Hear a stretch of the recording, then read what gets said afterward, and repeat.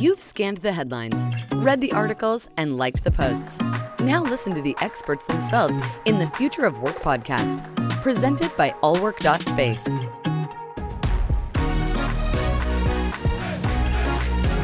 Are you ready? Hello, and thank you for tuning in to the allwork.space Future of Work podcast. Today, we have Jamie Hodari with us. He is the CEO and co-founder of Industrious, the largest premium flexible workspace provider in the United States. Jamie, welcome. Thanks for having me. So today, we want to talk to you about the future of work and how the workplace is changing to accommodate the emerging needs and demands of the newer generation of the workforce. So I'm just going to dive right into this, Jamie. Is Industrious ready to receive Generation Z in the workplace? And if so, how? So that is the first time that someone has asked me that. So I'm going to have to kind of pull my thought together here on the fly. I think we are, and I think it's an important question, because people have spent the last 10 years saying, is the workplace ready for millennials? Is it ready for millennials? What do millennials want? Well, I'm a millennial and I'm almost 40. That question is getting a bit long in the tooth. And I think at this point, it's relatively clear what the workplace trends are and what the what the demands are that millennials are placing on work environments. And it sort of feels in a certain way like as soon as the workplace industry got their head around that, well, it's on to the next thing because there's going to be an enormous wave of Gen Z workers entering the workplace. And my sense is that there are things that are unique about Gen Z, but in a lot of ways, they represent almost an acceleration of the trends you've seen with millennials, particularly around the demand for more inclusive, more diverse workplaces and workplace environments, and the desire to integrate their workplace experience into their broader life. That instead of going upstairs at 8:30 a.m., sitting at a desk and leaving at 6:30 and having to live the rest of their life, the going to the gym, the going grocery shopping, the meeting up with friends, into the spaces that exist before 8:30 and after 6:30, or before 9 and after 7, whatever it is, wanting to stitch together their life in a more seamless way throughout the course of their day. I think that will be doubly true for Gen Z, for a generation that's grown up for their entire lives with access to information and to different experiences, that where the boundary lines between when you're texting with friends and when you're in school and when you're reading for pleasure and when you're having to sort of, respond to a professor, et cetera, I think are much more blurred than when I was in middle school or high school, for example. And that will translate very much into the type of workplace environment they expect as well. Yeah, no, I definitely agree with you that Gen Z will demand more flexibility. And I think it's not just Gen Z. I think that's one of the things that they share with millennials, because there's also a lot of talk that what millennials want, Gen Z doesn't want. But I think flexibility is definitely something that people will increasingly start to demand. And I mean, I cannot imagine if someone told me right now that I had to go back to work in an office, the traditional 9 to 5. I mean, there are days I wake up at 5:30 and start writing, and then there are days that it's 11 p.m. and I'm still working. So I think that's definitely a big trend. And then one of the things that there's also been a lot of talk about is how there will be a lot of generations together in the workplace. And so I assume Industrious has a wide variety of members, so different professionals, different generations. How are you able in Industrious to handle the different workplace needs and demands of this varied workforce? So I think that's been a core tenet and a core component of the business that we've tried to build for a very long time now, is creating a space or a series of spaces that feel comfortable and welcoming and inviting to people of all ages, races, different personal preferences for the way they spend their time, for the way they interact, et cetera. And I think that's actually one of the advantages of having workplaces delivered by experts like us rather than when companies try to do it themselves. and that's one of the advantages of companies, 50 companies having their own private workplaces, but also sharing lots and lots of amenities, is that as a result, you're able to create a wider diversity of space types, atmospheres, modes of interaction. In the simplest possible sense, if you're a 42-person company and all you have is your space for 42 people all day, every day, you're not going to be able to throw events that are meaningful to or interesting to the widest possible array of employees. You're not going to be able to deliver the variety of space types and experiences that would be meaningful to or exciting for all of your employees. At 42 people, you probably have a big open floor plan, pit of desks and a couple conference rooms. Well, if those same 42 people have a private, suite for them, but it's plugged in to a 100,000 square foot complex that they share with 50 other companies that has focus rooms and lounges and speakeasies and can have lunch and learns during the day that are focused on career development and a political debate in the evenings, et cetera, et cetera, et cetera. It goes without saying that context is almost invariably going to be a more inviting, more stimulating environment to a wider variety of people. If all you can do is serve your 40 employees and nothing else, you basically have to pick a profile of employee type and do your best to hit that particular profile rather than being able to hit 40 different profiles because of the scale you have and the shared amenities you have. And so you talk about experience and amenities, and I feel like these are two topics that have been increasingly popular in future of work conversations. People everywhere are looking for experiences. And so what I want to ask is, what elements in the workplace make for a great experience other than the amenities that they add value and they create this like different types of opportunities? What are other elements that companies should take into consideration when they're trying to create a unique workplace experience? How does Industrious do that? I will try to limit the answer to the workplace experience, because obviously a lot of what goes into whether someone has an engaging day at work is about their relationship with their manager or their colleagues. And there are certain things that certainly sit outside the control of a workplace provider like us. And you can kind of get ahead of yourself claiming that you have the ability to influence every component of what makes for an engaging, productive day at work. But as far as workplace design and the delivery of the workplace experience, perhaps the simplest way to describe it would be that the best way to work is activity-based working, meaning if you take the average white-collar worker, someone who works in finance or, a lawyer or someone who works at a PR firm, you can break down the way that they spend their day or the way that they spend their week.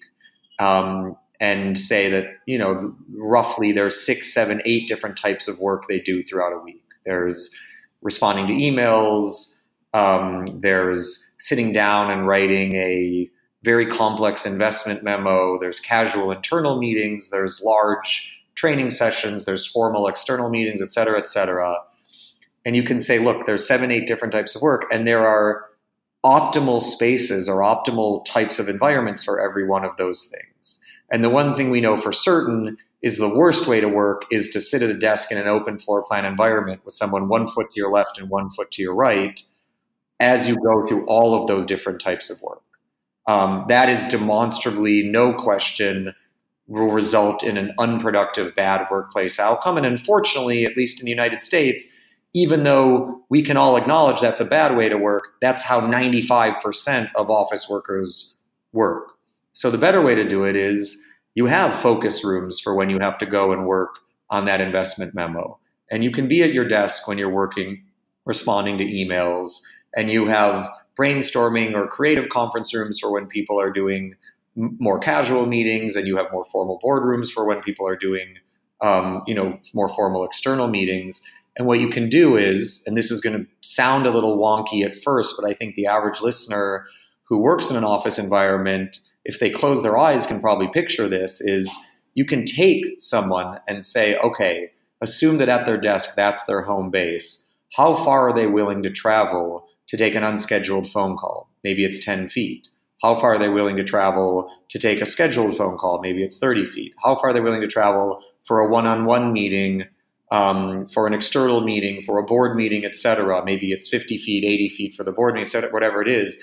And you can map out an office environment with that person at the center of it that would be the optimal work environment for that person. And then you replicate that for every person in the office. And then you replicate that for the 50 companies sharing the space. And you end up with this enormous optimization problem, design problem, and logistical problem. But if you can solve it appropriately, you will have developed a workplace environment that 99% of the time will deliver a better, more productive day at work than when the average person just sits in a giant open floor plan environment with no access to different space types and no logistical support all day, every day. So it boils down to giving people choice, sort of, not constraining them to one specific work environment and work model, but just giving them enough choice and control of how and where they work. I think that's a great way to put it. And in fact, one thing we often say is it's hard to measure productivity. It's hard to say that there's one way to define productivity. But one thing we would say is that in order for people to be productive, most people would accept that you have to be comfortable, you have to be in control or empowered, you have to be focused, so free of distractions, and then periodically you have to be inspired. And that second category, feeling in control or empowered, that's very important, to feel like you have the choice of where to be. You have the choice of when to be interrupted. And I think people oftentimes don't acknowledge how much they actually feel out of control in their work environment, that they feel like distractions, conversations, interactions are foisted on them without them getting to choose them. And that can be really, really, really corrosive to the workplace experience and to productivity more broadly. And so you talked about how difficult it can be to figure out how much people are willing to go for different tasks and different things. And then you talk about control and empowerment. And is there a role of technology in all of that? Do you think it can actually help designers, architects, flexible workspace operators better design and fit out the space? I think technology is quite helpful in supporting design, but I think there are certainly companies and there have been times where I've seen people overstate the state of play on that front. I don't believe that, algorithmically driven floor plans, for example, yield the best outcome. I think technology is very important, having delivered the physical workplace environment, in how people navigate it. The world I just described, where 50 companies are sharing a complex mix of private and shared spaces and environments that need to be bookable and accessible just in time. And the elevator system needs to know that your next meeting is 4 floors away and you have to have access to that meeting room, when you want it, et cetera. And that kind of stuff, that sounds maybe mundane, but that requires a complex set of digital tools in order to unlock. Or if you try to do it in a more analog fashion, it doesn't work. The complexity of delivering in a workplace environment, where all of a sudden 50 companies are sharing various resources and the types of spaces people have access to is much more varied and much more complex than just I sit at my desk all day. That requires customer-facing apps, back-end, physical and technology integrations, et cetera, to make that work. Okay, yeah, that definitely makes sense. And I agree with you to a certain extent that technology can make it easier to navigate and it can provide people a little bit more control of their workspace. So they can adjust the temperature, the lighting. I think those kinds of things, like you said, they're mundane and they're small, but I do think that they make a big difference. And so I've noticed that there are 2 key themes that you've talked about here. It's been flexibility and choice, and just basically making sure that you're providing a workplace that is able to cater not just to different generations, but different types of tasks. And I do believe that in the future of work, we'll see job roles and job tasks evolving significantly. And so I want to ask this very concretely. What are some key changes that you believe Industrious and other companies will need to make in the workplace to adjust to the emerging roles that are likely to come up in the near future? So two things.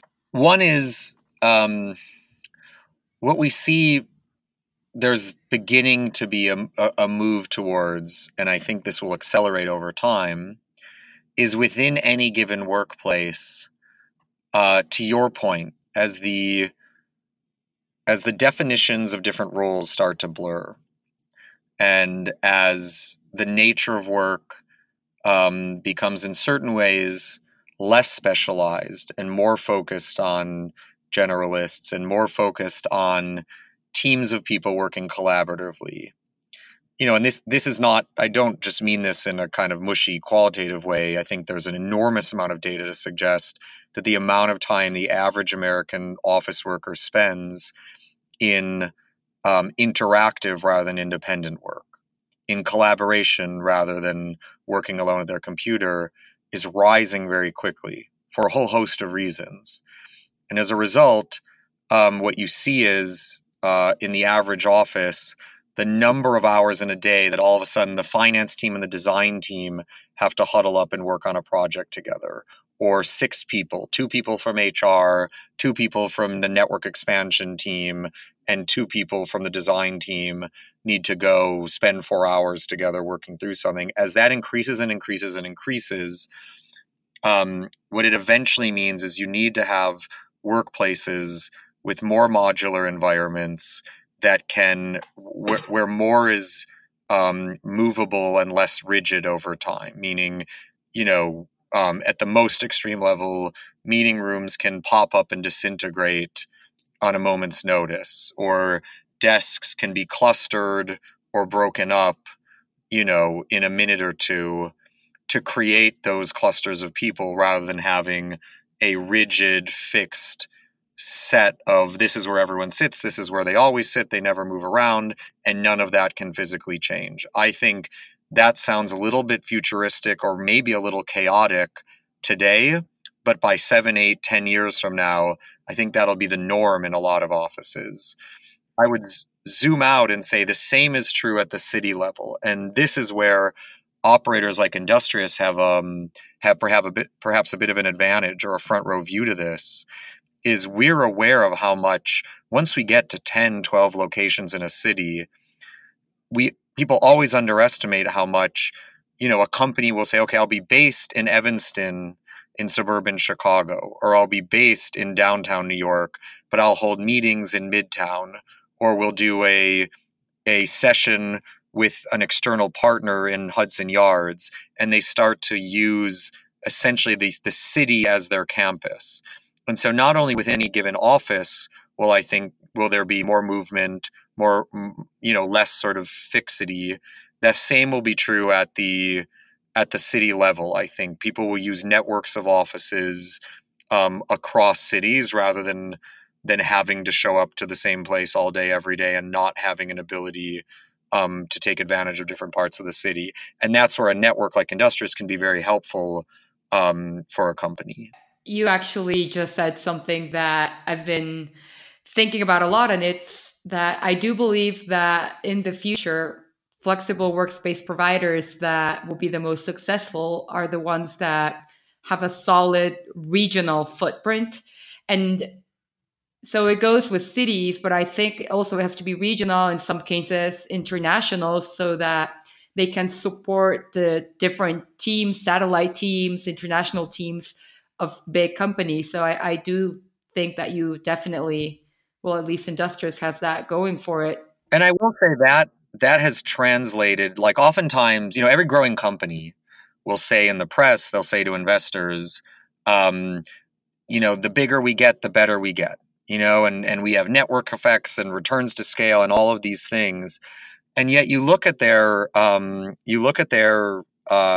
their numbers, and that isn't true. In fact, oftentimes companies' margins get worse as they grow, their customer retention goes down as they scale.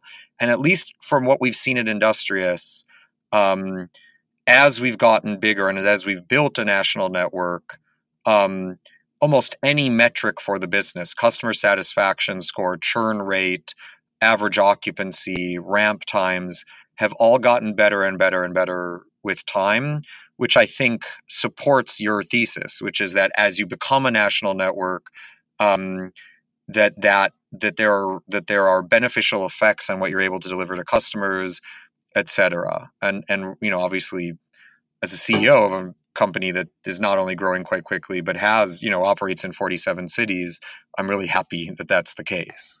And I do think that you've managed that growth wonderfully. And there's been, different companies that have managed with that differently. Some have been successful, others haven't. And then, so right before we finish off, I just want to ask you, now that we're talking about the flexible workspace industry, what do you think will be the role of flexible workspaces in the future of work? I'm always hesitant to use the phrase flex or flexible, not because it's not true, but because to me, it's kind of the table stakes of our industry. Like the way I would think about the role of our industry in the future of work is that we are basically in many ways an outsourcing industry. Companies outsource something that for the last 50 years they've done themselves, the delivery of their employees' workplace experience, to a provider like Industrious. And in that context, there are different ways you can attack that market. So you can attack it by saying, we offer more flexibility than when you do it yourself. And that's fine, but in certain ways, that's the commodity version of what our industry is. It's the least defensible, it's the riskiest, and it's the easiest for Blackstone or Brookfield or any landlord to simply decide one day they're going to do themselves, and they'll just offer 1-year leases or 2-year leases. I think the next level above that, which you're starting to see more of, is it's not just that I can deliver, a more flexible workplace environment, but I can deliver something more beautiful or something trendier. And the value proposition is that you can deliver something essentially that's cooler than when Johnson & Johnson builds it themselves. And again, I don't think that's the highest and best use of our industry. The best use of our industry, and where I think in the long run it'll impact the future of work most dramatically, is not just to deliver a more flexible workplace solution, not just to deliver a more beautiful or more nicely designed one, but to deliver a better day at work to your customers, to really be able to say to your customers, whether it's Airbus or Merck or a 20-person PR firm, that you can deliver a more productive, more engaging day at work to their employees than when they do it themselves, and that you'll help your customers actually quantify and measure that you're delivering on that value. I think in the long run, that's where all of the profits in our industry will go. I think that's where the defensibility will be. And that is over time what will come to dominate our industry. And in that context, I think it's going to have enormous effects on the future of work, because as long as all our industry does is offer flexibility, it's not that meaningful for the average worker. But if the context and the concept is that a provider like Industrious is on the hook for making sure that employees have productive, engaging days at work, and if we are in fact better at it than the average Fortune 500 and the average mid-sized business, then it would stand to reason that over time that should start to result in better workplace outcomes for workers who have to spend the majority of the days every day in an office. And what you just said translates in one word into a better workplace experience, and not just one that contributes to the professional life of someone, but their personal ones as well. I think that's one of the big drivers towards more flexibility, sustainable buildings, wellness, and it's that the workplace in and out of itself should make us better people, or should contribute to our lives positively and not negatively. And so I don't know if there's anything else you want to add before we head off. So I think the last thing I would say, so that, to avoid being too promotional or sort of, I think, not acknowledging both sides of the issue, is that there are countervailing kind of arguments for why everything won't be just rosy in the growth of our industry. Is that if you look at manufacturing outsourcing, for example, 4 companies have 90-something% of global revenue. If you look at outsourced logistics, 3 companies have 90-something% of global revenue. Outsourced data storage, it doesn't matter.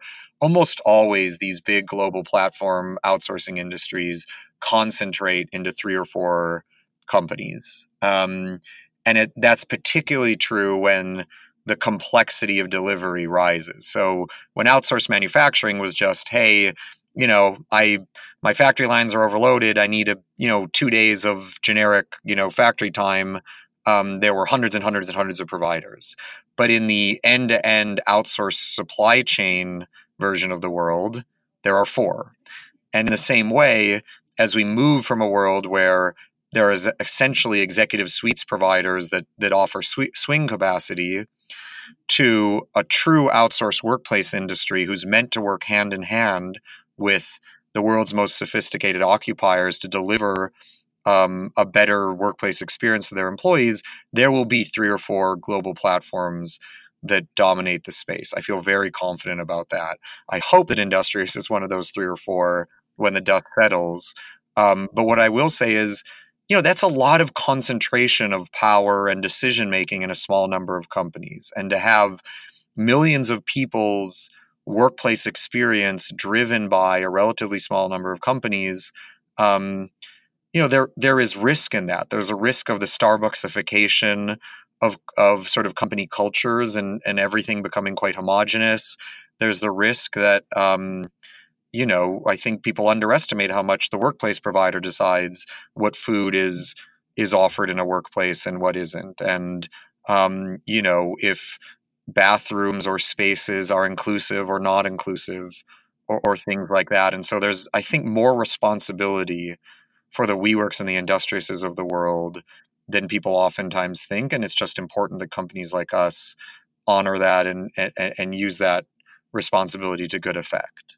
Thank you so much. It was a pleasure having you here. Thank you. So just to wrap up everything that we talked about, Industrious, for one, is ready to welcome Gen Z into the workplace. And the move towards a workplace of the future will have a lot to do with choice, flexibility, and modular furniture in order to provide workers with, I would say, better work-life integration versus work-life balance, but also to create experiences that make their overall workday better. I think that's right. And I really appreciate you having me on. I think this was great. Thank you. If it's impacting the future of work, it's in the Future of Work podcast by allwork.space. Are you ready?